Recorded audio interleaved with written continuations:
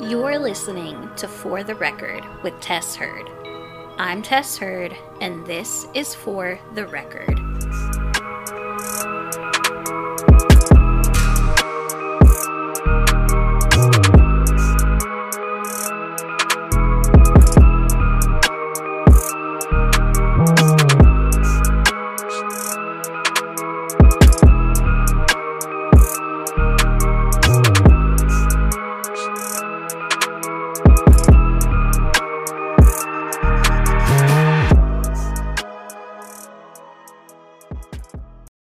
Hello, everybody, and welcome back to another episode of For the Record with Tess Heard. I'm Tess Heard, and this is For the Record. First and foremost, I want to apologize for the delay in this episode. I know that I posted on the Facebook page that I was having some vision problems, and that was the reason in delay. I have type 1 diabetes, and one of the complications of that is diabetic eye disease or diabetic retinopathy, and I have that. And because of the retinopathy, I have these teeny tiny little blood vessels that grow on the back of my eyes. And sometimes those blood vessels like to rupture and fill the back of my eyes with blood. And it just so happened that both of my eyes decided to have those little blood vessels rupture in them at the same time. So for the majority of the past week, I have not been able to see whatsoever.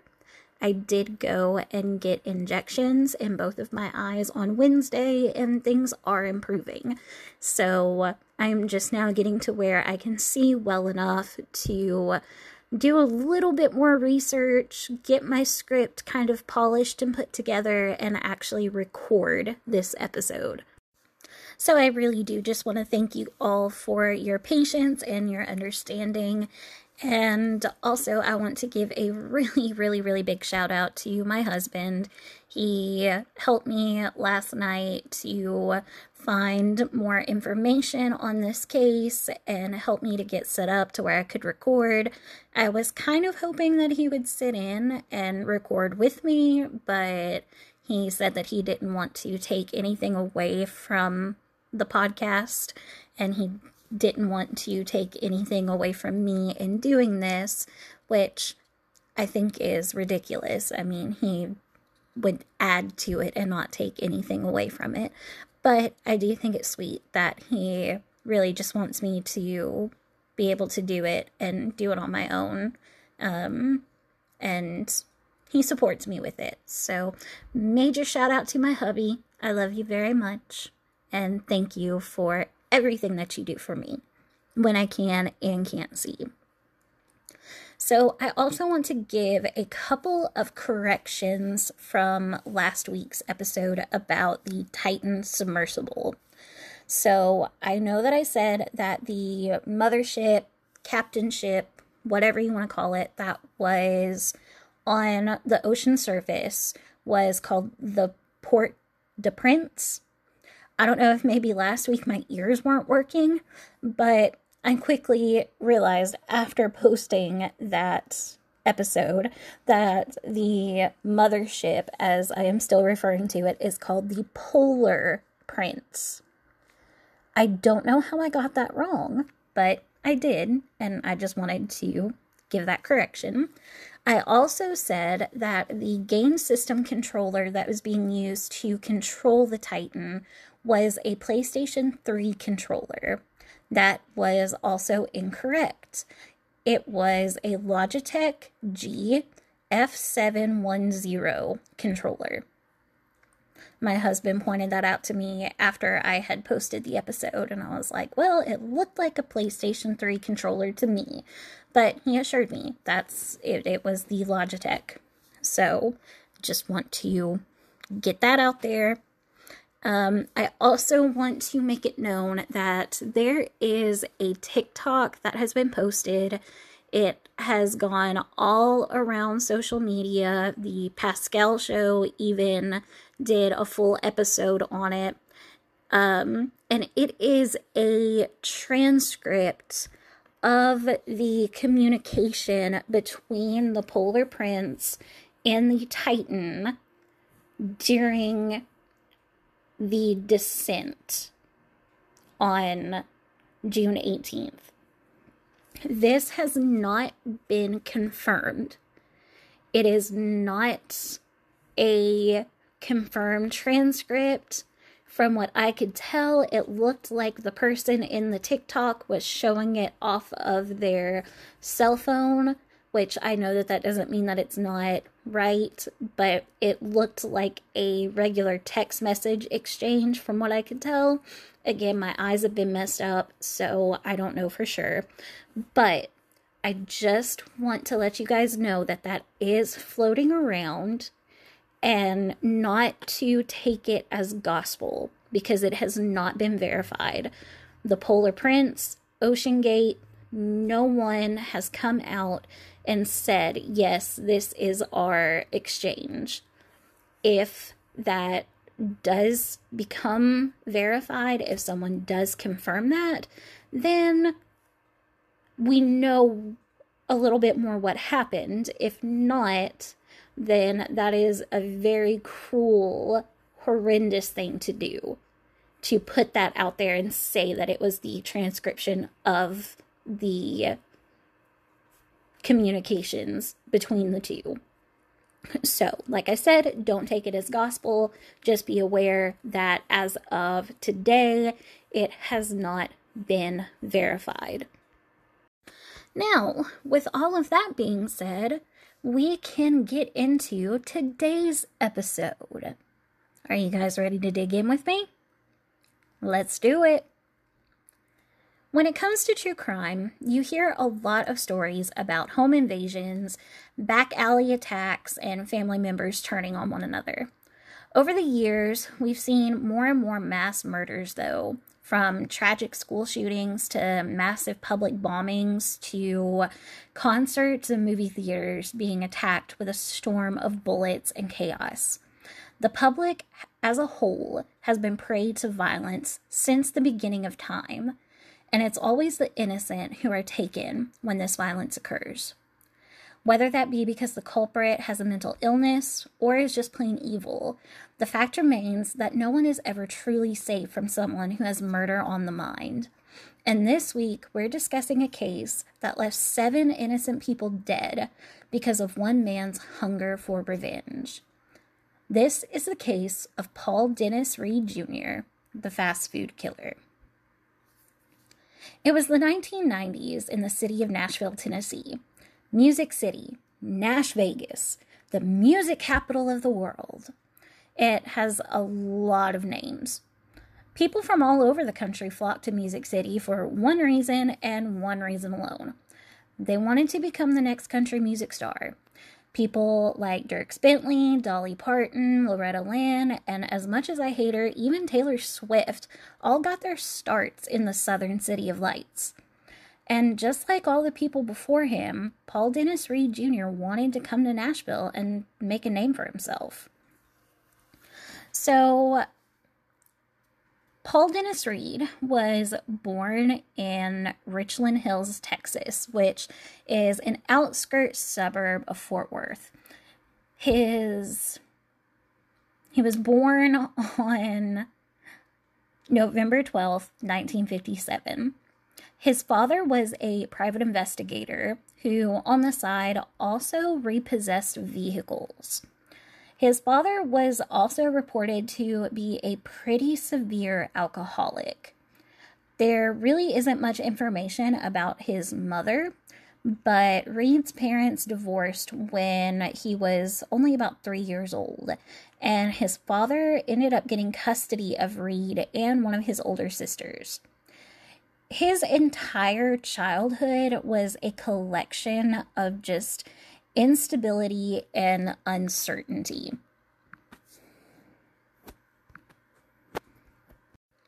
According to serialkillercalendar.com, the link will be in the description of this episode, young Paul Reed spent a lot of time with his paternal grandmother.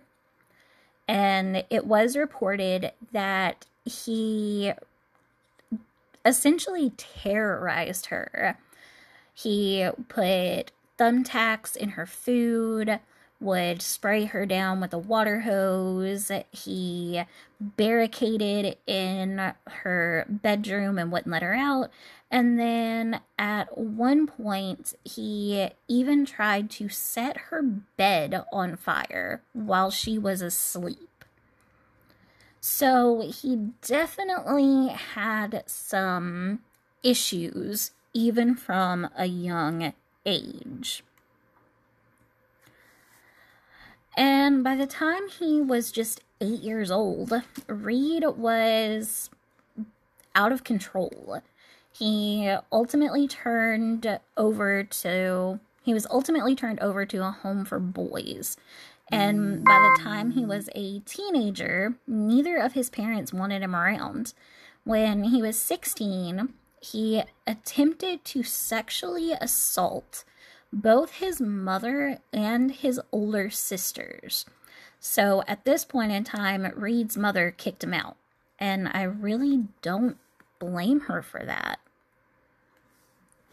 So after being kicked out of his mother's house, he went back to live with his father. But then he attempted to sexually assault his other sister, and he was kicked out of his father's house. And then shortly after that, he was arrested for stealing a car. Paul received 3 years of probation, but he wasn't scared straight or, worried about not doing crime again. He was very much about having a life of crime, and he stuck with it. He had quite the record, ranging from auto theft to check fraud, all the way down to robberies. It wouldn't be until April of 1994, though, that Reed would really experience what it was like to have to answer for his crimes. In the previous year, 1983, Reed had been caught and charged with aggravated armed robbery of a Houston steakhouse. In April of 1984, Reed was sentenced to 20 years for that, and only ended up serving 7 years of that sentence. According to a Crime Pod episode about this case, Reed was mostly released because of prison overpopulation, but I don't know how true that is. Despite having multiple criminal justice professionals tell lawyers and the judge that Reed was a danger to society and that if he was released, he would end up committing these kinds of crimes again or worse, he was still released in 1990. Within a year of being out of prison, Reed had shown potential to turning his life around. He had decided to give actually working a chance instead of just robbing places for his money. And he ended up getting a job as a truck driver in Fort Worth. He ended up getting into a terrible accident, though, while as a truck driver, and ended up receiving somewhere around $25,000 in a workman's comp settlement. Now, it's what Reed did with this money that really sets the story in motion. Reed decided that he needed to get plastic surgery. Yeah. Plastic surgery. He wanted to get some dental work done. He ended up getting a skin peel. He had his ears pinned back. He just really wanted to look the absolute best he could, because his new dream was to become the next big country music star. Along with the cosmetic work that he got done, Reed paid for music lessons, voice lessons, all that stuff. And he decided that the next best thing that he could do would be to move to Nashville, Tennessee, where all the other country stars got their start from. So in September of 1999, he set on his way to Nashville, cowboy hat and cowboy boots ready to go, and was ready to embark on this new adventure. He even had a stage name picked out for himself. Justin Parks, he would call himself. The next Garth Brooks. Now, country music isn't my thing. It's really not. Despite being born and raised in Tennessee and spending a lot of time in Nashville, I am not your typical Southern Belle country girl, and I'm totally okay with that. But no one can really compete with Garth Brooks. I mean, I'm not even a huge fan, and I can say that. So, Mr. Reed here probably had his expectations set just a little bit too high. So,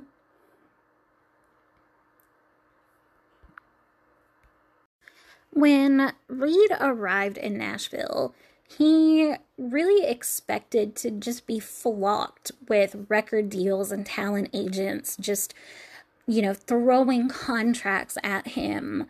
But Reed would quickly realize that his dreams were probably just not going to happen. While his heart was in it 100%, his actual talent just was not up to par. And within just a few short weeks, Reed found himself working as a dishwasher/cook at the local Shoney's restaurant. If you don't know what a Shoney's restaurant is, it is a sit-down restaurant. They have a buffet. They have a pretty decent menu. They're really known for their big boy burgers. And if you don't have a Shoney's near you, then you may have a big boy restaurant near you. They're the same restaurant, just a different name, kind of like Hardee's and Carl's Jr. Same thing, different name. The life of a restaurant worker, though, was less than what Reed had hoped for, and he began to ponder just how much better off he would be if he went back to his previous life of crime. The money was better, and he knew that he could easily start off by robbing the very restaurant he worked at if he just timed it right. Now, I have read differing things from differing sources, saying that Reed's boss at Shoney's fired him because he overheard Reed telling another coworker his plan to rob the restaurant and asking if he wanted to join in on it. and that Reed was fired because he lost his temper and threw a dish at another employee.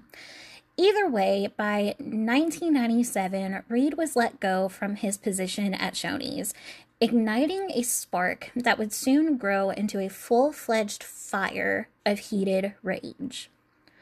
It was on February 16th, 1997. Reed happened upon another restaurant owned at the time by the same company as Shoney's.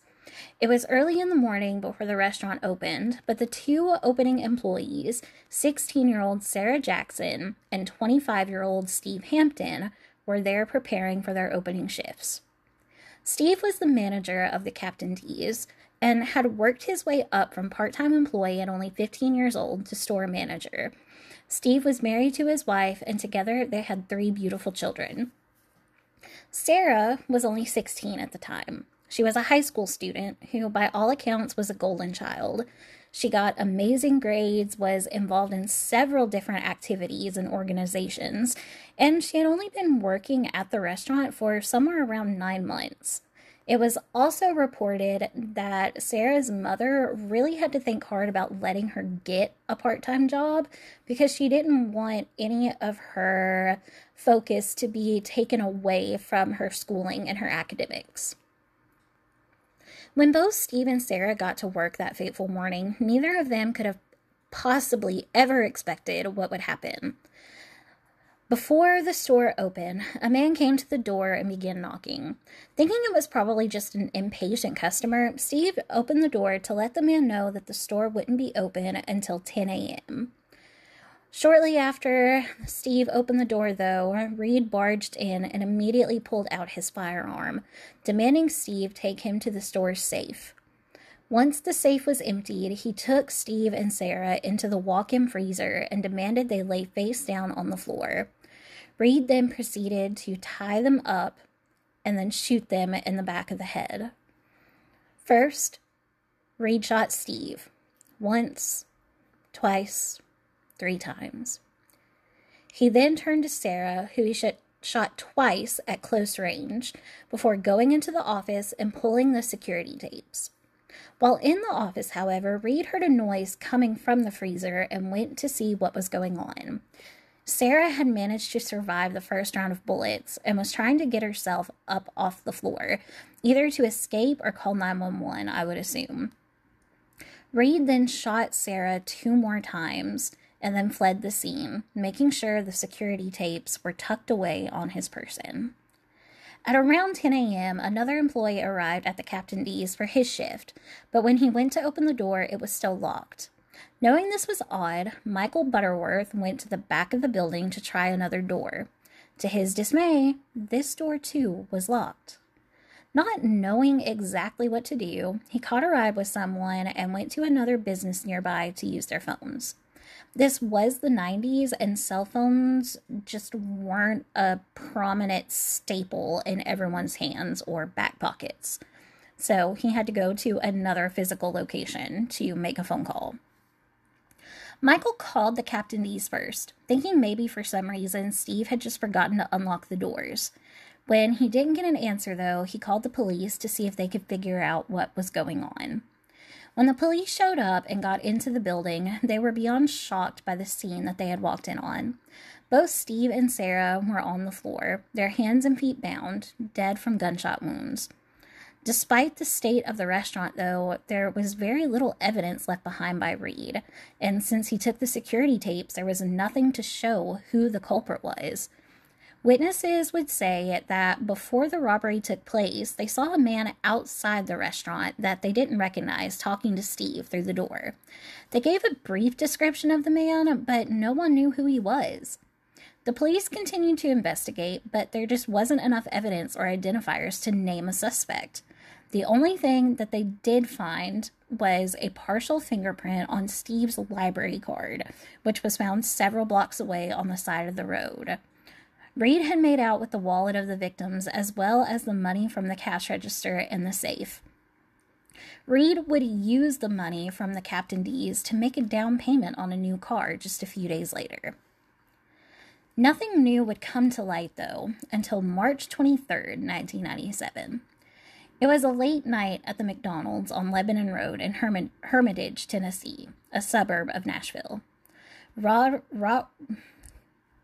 getting tongue-tied. Ronald Santiago, 27, was the closing manager of the McDonald's. Also working that night were 23-year-old Robert Sewell, 30-year-old Jose Gonzalez, and 17-year-old Andrea Brown. After their shift, the employees clocked out, and Santiago unlocked the door on the side of the building, carrying on casual conversation as they began to exit the building. Before they could all get out the door, though, a man came up to them with a gun and rallied them all back inside the building. Once inside, Reed shuffled everyone into the office before raiding the safe. He then took the employees to a storage room where the dry food products were kept. Once in the storage room, Reed began shooting the victims one at a time. Right as Reed turned the gun on Gonzalez, though, his gun misfired, allowing Gonzalez to attack and attempt to make an escape. However, Reed was not going to let this happen. He grabbed a knife and began to stab Gonzalez, leaving him with a total of 17 stab wounds. Gonzalez was smart, though, and he knew the only way he was going to get out of this alive was if he fell to the ground and played dead. Reed didn't bother to double-check either, and decided to flee the scene. Once Reed was gone, Gonzalez painfully made his way to the phone and called 911. By the time EMS got there, Sewell and Santiago had tragically died, but Gonzalez and Brown were still alive, although both were unresponsive. Gonzalez and Brown were both rushed to the hospital, and despite doing everything they possibly could, Andrea Brown sadly passed away. Gonzalez was touch and go, but he was alive. He would be the sole survivor of Reed's attacks. Police began to investigate the scene at the McDonald's and quickly realized that they were dealing with someone who really knew what they were doing.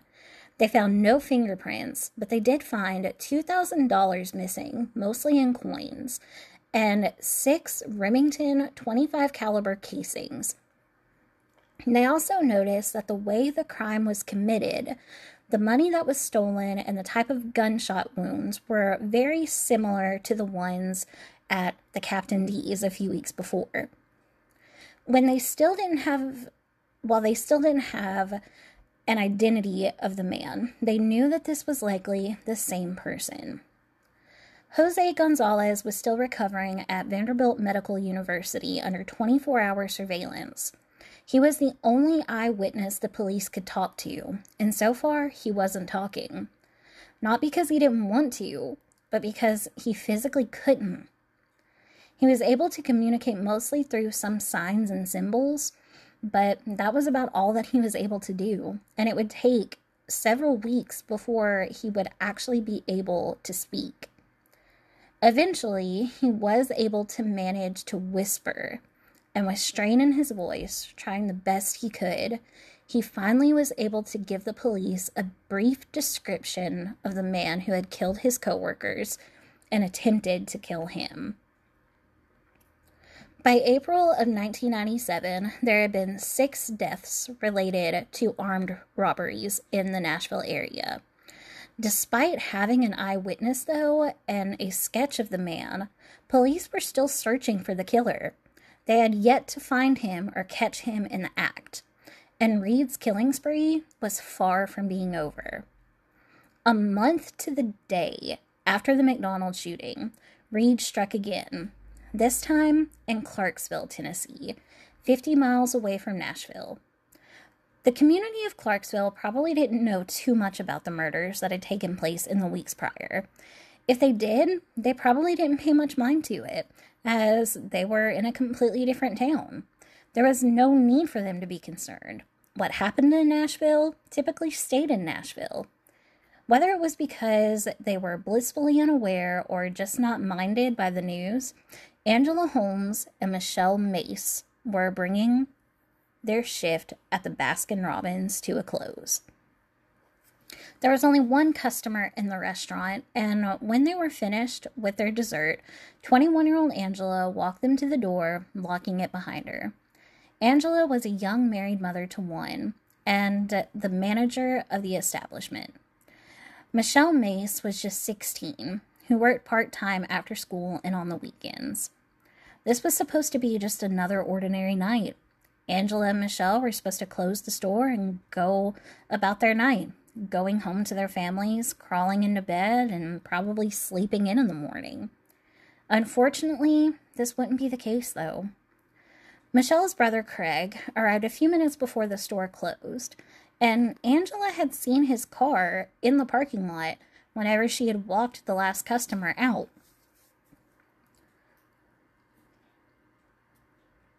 After about 15 minutes of waiting, though, whenever the store closed, Craig had seen no signs of Michelle. Craig called the store from his car phone, but there was no answer. Knowing something was off, Craig made his way to the front door of the ice cream parlor and was surprised to find that the door was unlocked. He went inside hoping to see his sister or Angela, but all of the lights were turned off. He called out for them, but there was nothing but silence in response. Craig went back out to his car and dialed 911. A few minutes later, police arrived and began processing the scene. They found no bodies, no blood, nothing except the top of the store safe on top of the desk in the office. $1,200 were missing, as well as the security tapes. The only other thing left behind were the women's purses. Unlike the other robberies, there were some differences with this one. The first one being no one was left dead in the restaurant. The purses were also left, and everything was still inside of them. But this is what really changed the game. Police were able to find 3 identifiable fingerprints, as well as a few shoe prints. There had been no prints of any kind left behind at the other 2 scenes, so this was pretty big.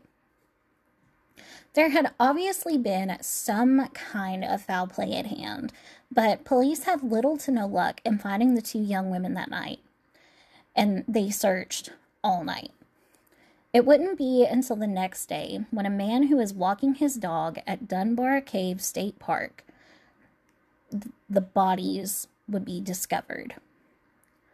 The man's dog alerted him, signaling that there was a body in the lake. I don't know if this means that the dog was like a search and rescue dog, if he was out there looking for the girls, if, the dog just picked up on something and alerted that there was something in the lake and he wasn't sure what it was. I couldn't really find anything to clarify that. But the dog did alert. Police arrived and they found the body, a woman who was wearing a Baskin-Robbins apron. It was the body of Angela Holmes. A search was launched, and approximately 100 feet away from Angela was the body of Michelle, who was discovered in the woods. Both of the women had multiple stab wounds, and their throats had been cut. They both would have suffered a slow and painful death, being left like garbage on the side of the road. Police began being dispatched to local restaurants for extra surveillance, even having some officers go undercover as fast food workers in case the killer decided to strike again. They would be armed and ready just in case, but Reed seemed to be laying low. It would be nearly 6 weeks before another attempted crime would take place, and this time, the cops were going to be ready. 14 miles from the heart of Nashville, in a suburb called Jolton, 45-year-old Mitchell Roberts was at home with his family. Mitchell was the manager of the Shoney's at which Reed had previously worked at. Now, Mitchell and his family weren't expecting any company, but on this particular day, this shiny little red car would pull up in their driveway, and out would come Reed. Reed walked up to the door and struck up a conversation with Mitchell. He was there to ask Mitchell to give him his job back. Mitchell told him that he couldn't give him his job back, that it just wasn't a good fit, and he walked Reed back to his car. Whenever Reed got to his car, though, he pulled out a gun and a pair of handcuffs and told Mitchell that he was going to get in the car with him. Now, Mitchell absolutely was not going to get in the car with him and began to run back to his front door. When he got to the front door, he pushed Reed away from him and was able to get back inside, slamming the door in Reed's face. He called out to his wife to go and get the gun, which apparently they didn't have, but it was more of a scare tactic than anything. And it worked. Reed ran back to his car, got in, and drove off. Mitchell would then call the police, and they would come and make a report. And it was also helpful that Mitchell's son was just randomly playing with the family's video camera and had caught the whole thing on tape. They had video proof of everything, which is amazing. A few minutes after the police had been there, Mitchell's phone rings. He answers, and it's Reed. He wanted to apologize. The officers decided that if they wanted to catch Reed, this would be the time to do it. Even though they didn't quite know that he was the fast food killer, it still was the perfect setup for them to catch this man who had, tried to kidnap and assault Mitchell. So they kind of coaxed Mitchell into telling Reed to come back to his house so they could talk about things. And Reed bought it and made his way back. Police were on standby, and when he got out of his car, they were able to pin him down and take him directly into custody.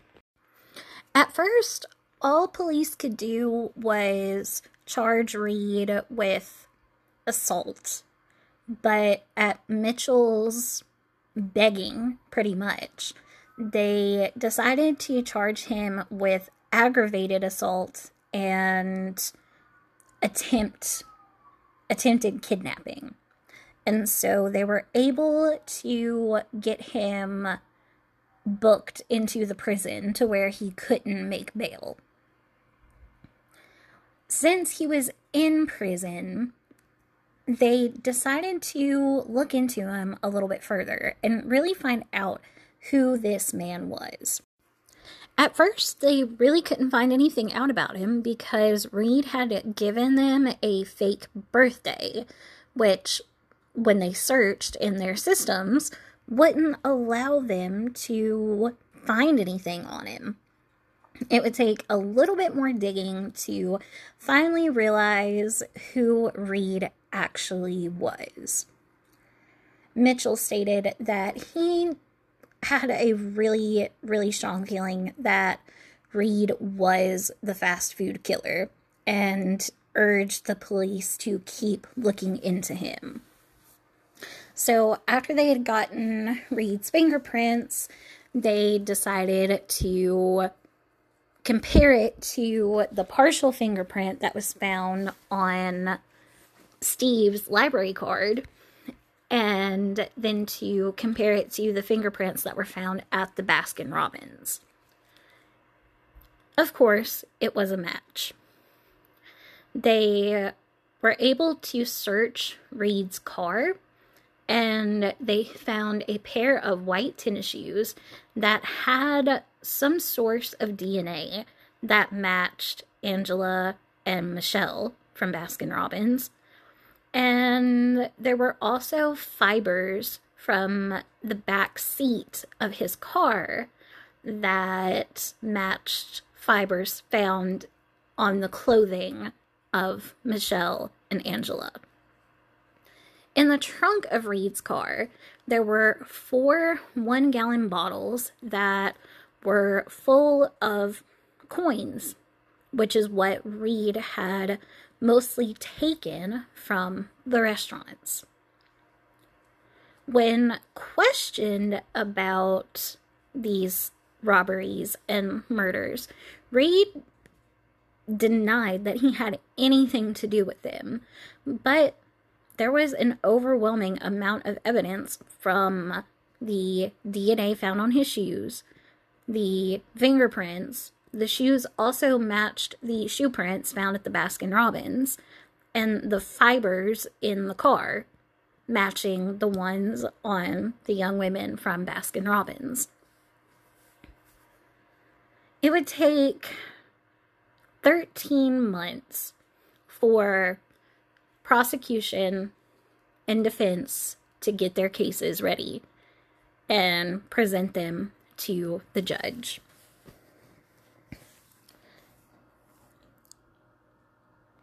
The prosecution presented their witnesses, and really the only one that they had was Jose Gonzalez, the one person who had survived all of the murders. And because he had survived, because he had seen Reed's face, he was able to identify him, not just in court, but they had also shown him, while he was still in the hospital, somewhere around 300 photos. And he was able to pick out Reed out of all of those.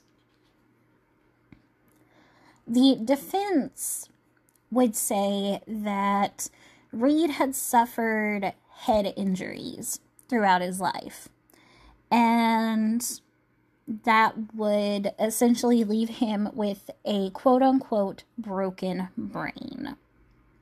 They said that because of this, he really didn't know what he was doing, and would claim that he had chronic paranoid schizophrenia and a severe case of psychosis.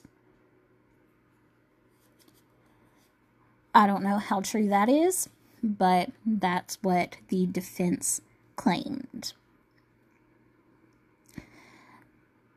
They also really wanted to say that, they really wanted to say that Reed had many mental deficits, and that, that influenced his ability to know what was right and wrong, and that he couldn't really be held accountable for what he had done. But in the end, Reed was convicted for 7 counts of murder, 1 of attempted murder, and he was sentenced to death. Now, this is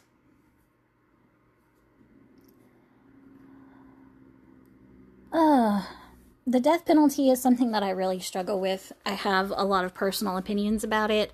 I don't believe that we should have the right to say who lives and who dies.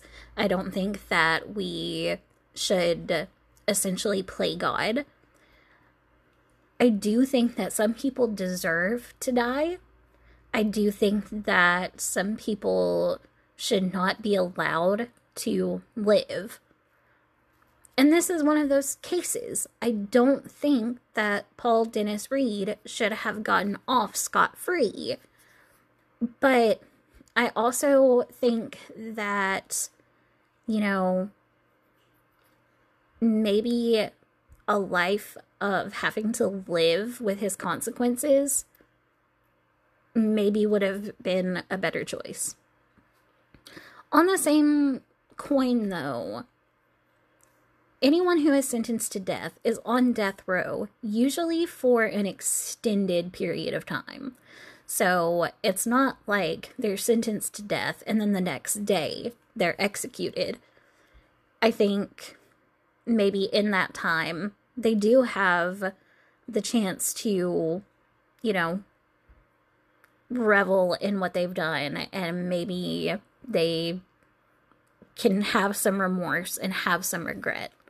But I don't know. It's a touchy subject. So in this case, Reed actually would not end up being executed. He ended up passing away on November 1st, 2016. Not 2016, November 1st, 2013. Oh, excuse me, my throat is getting dry. 2013 at 5:55 p.m. due to chronic obstructive pulmonary disease and pneumonia. So we can see that Reed had issues from the get-go. We can see that. Everything that he went through with his parents, everything that he went through with his sisters, everything that he did to his grandmother. There was even a report that True Crime All the Time talked about. Reed had even killed his grandmother's dog. And, there's this perfect set of circumstances. I can't remember what it's called now. Murder with My Husband has talked about it on several of their episodes. But basically you have these set of characteristics that start showing up in someone's life at a very young age that alludes to them potentially being a psychopath or a serial killer as they get older. And animal cruelty is one of them. That's not to say that everybody who abuses and hurts an animal is going to be a serial killer, but those people do deserve to be, at least punched in the face, if nothing else. So it's possible that Reed had shown other types or other characteristics that would give a sign that he was going to be this cruel killer. There's just not anything that I've been able to find that supports that there were those other things.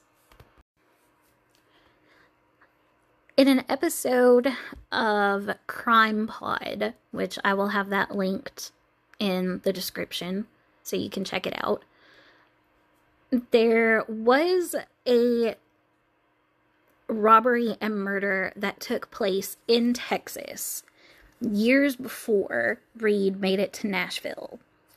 And it had the same, it kind of had the same MO. He waited until close. He had an accomplice in this one, apparently. So they waited until close at this bowling alley. And then when they were closed, they went and knocked on the door. And whenever the manager opened the door, they rushed in and made everybody lay down on the floor, shot them all execution style, and then robbed the place. And someone else was actually charged with that crime, but a victim of that robbery survived and was able to give a description of the man who did it, and the description fit Reed. Reed was never charged with that crime. You know, the person who was charged, he was also sentenced to death, and he was ultimately executed, if I remember correctly. So there is the possibility that they got the wrong person, and the person who was charged with it may have truly been an innocent man. And for that particular crime, Reed got off scot-free. And that's just horrible to think about. To think that someone could do something like that and someone else be charged for it.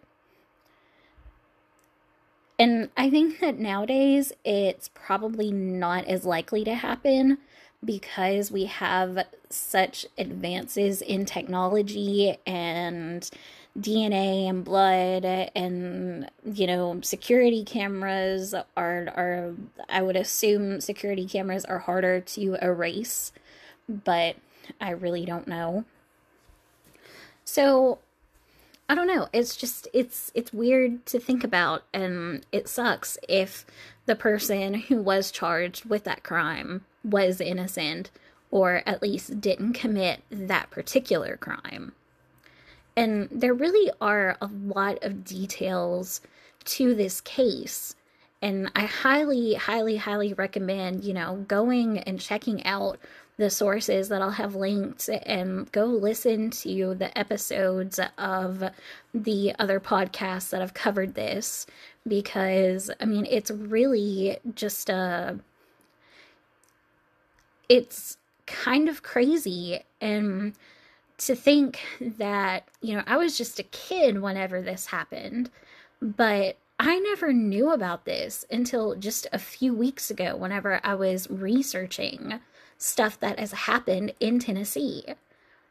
I never knew that this person did this in my home state, in a town where I have spent, you know, the majority of my life going to. So it was really hard. It was really hard to read about this stuff and think about the people whose lives were lost and their families and what they went through and how tragic it was. Especially, I mean, all of them were tragic, but, you know, one of these girls was 17 and one of them was just 16. They had their whole lives left, and all of them were young. Every single one of them were young. They were children. They were parents. They were brothers and sisters, moms and dads. They had grandparents and aunts and uncles who loved them. And they were taken away all because of Reed's hunger for revenge, because he got fired from his job at Shoney's. At least that's what we're told. If he had committed the crime in Texas at the bowling alley, then maybe He just had a hunger for blood. You'll never really know, will we? But that is going to be it for this episode. Thank you guys so much for listening, and thank you again for your patience and understanding in the delay of this episode. Please check out all of the links in the description for more information on Reed and these crimes. Go ahead and subscribe if you haven't already subscribed, and feel free to leave me a 5-star review because you know that really helps your girl out. I want to give another major shout out to my wonderful husband for all of his help this past week. It has been amazing just having that love and support and a helping hand. When you lose your vision, even if it's just for a short period of time, you take for granted that you have the ability to see. And whenever you lose that ability, your world feels so small because you feel like you literally can't do anything on your own.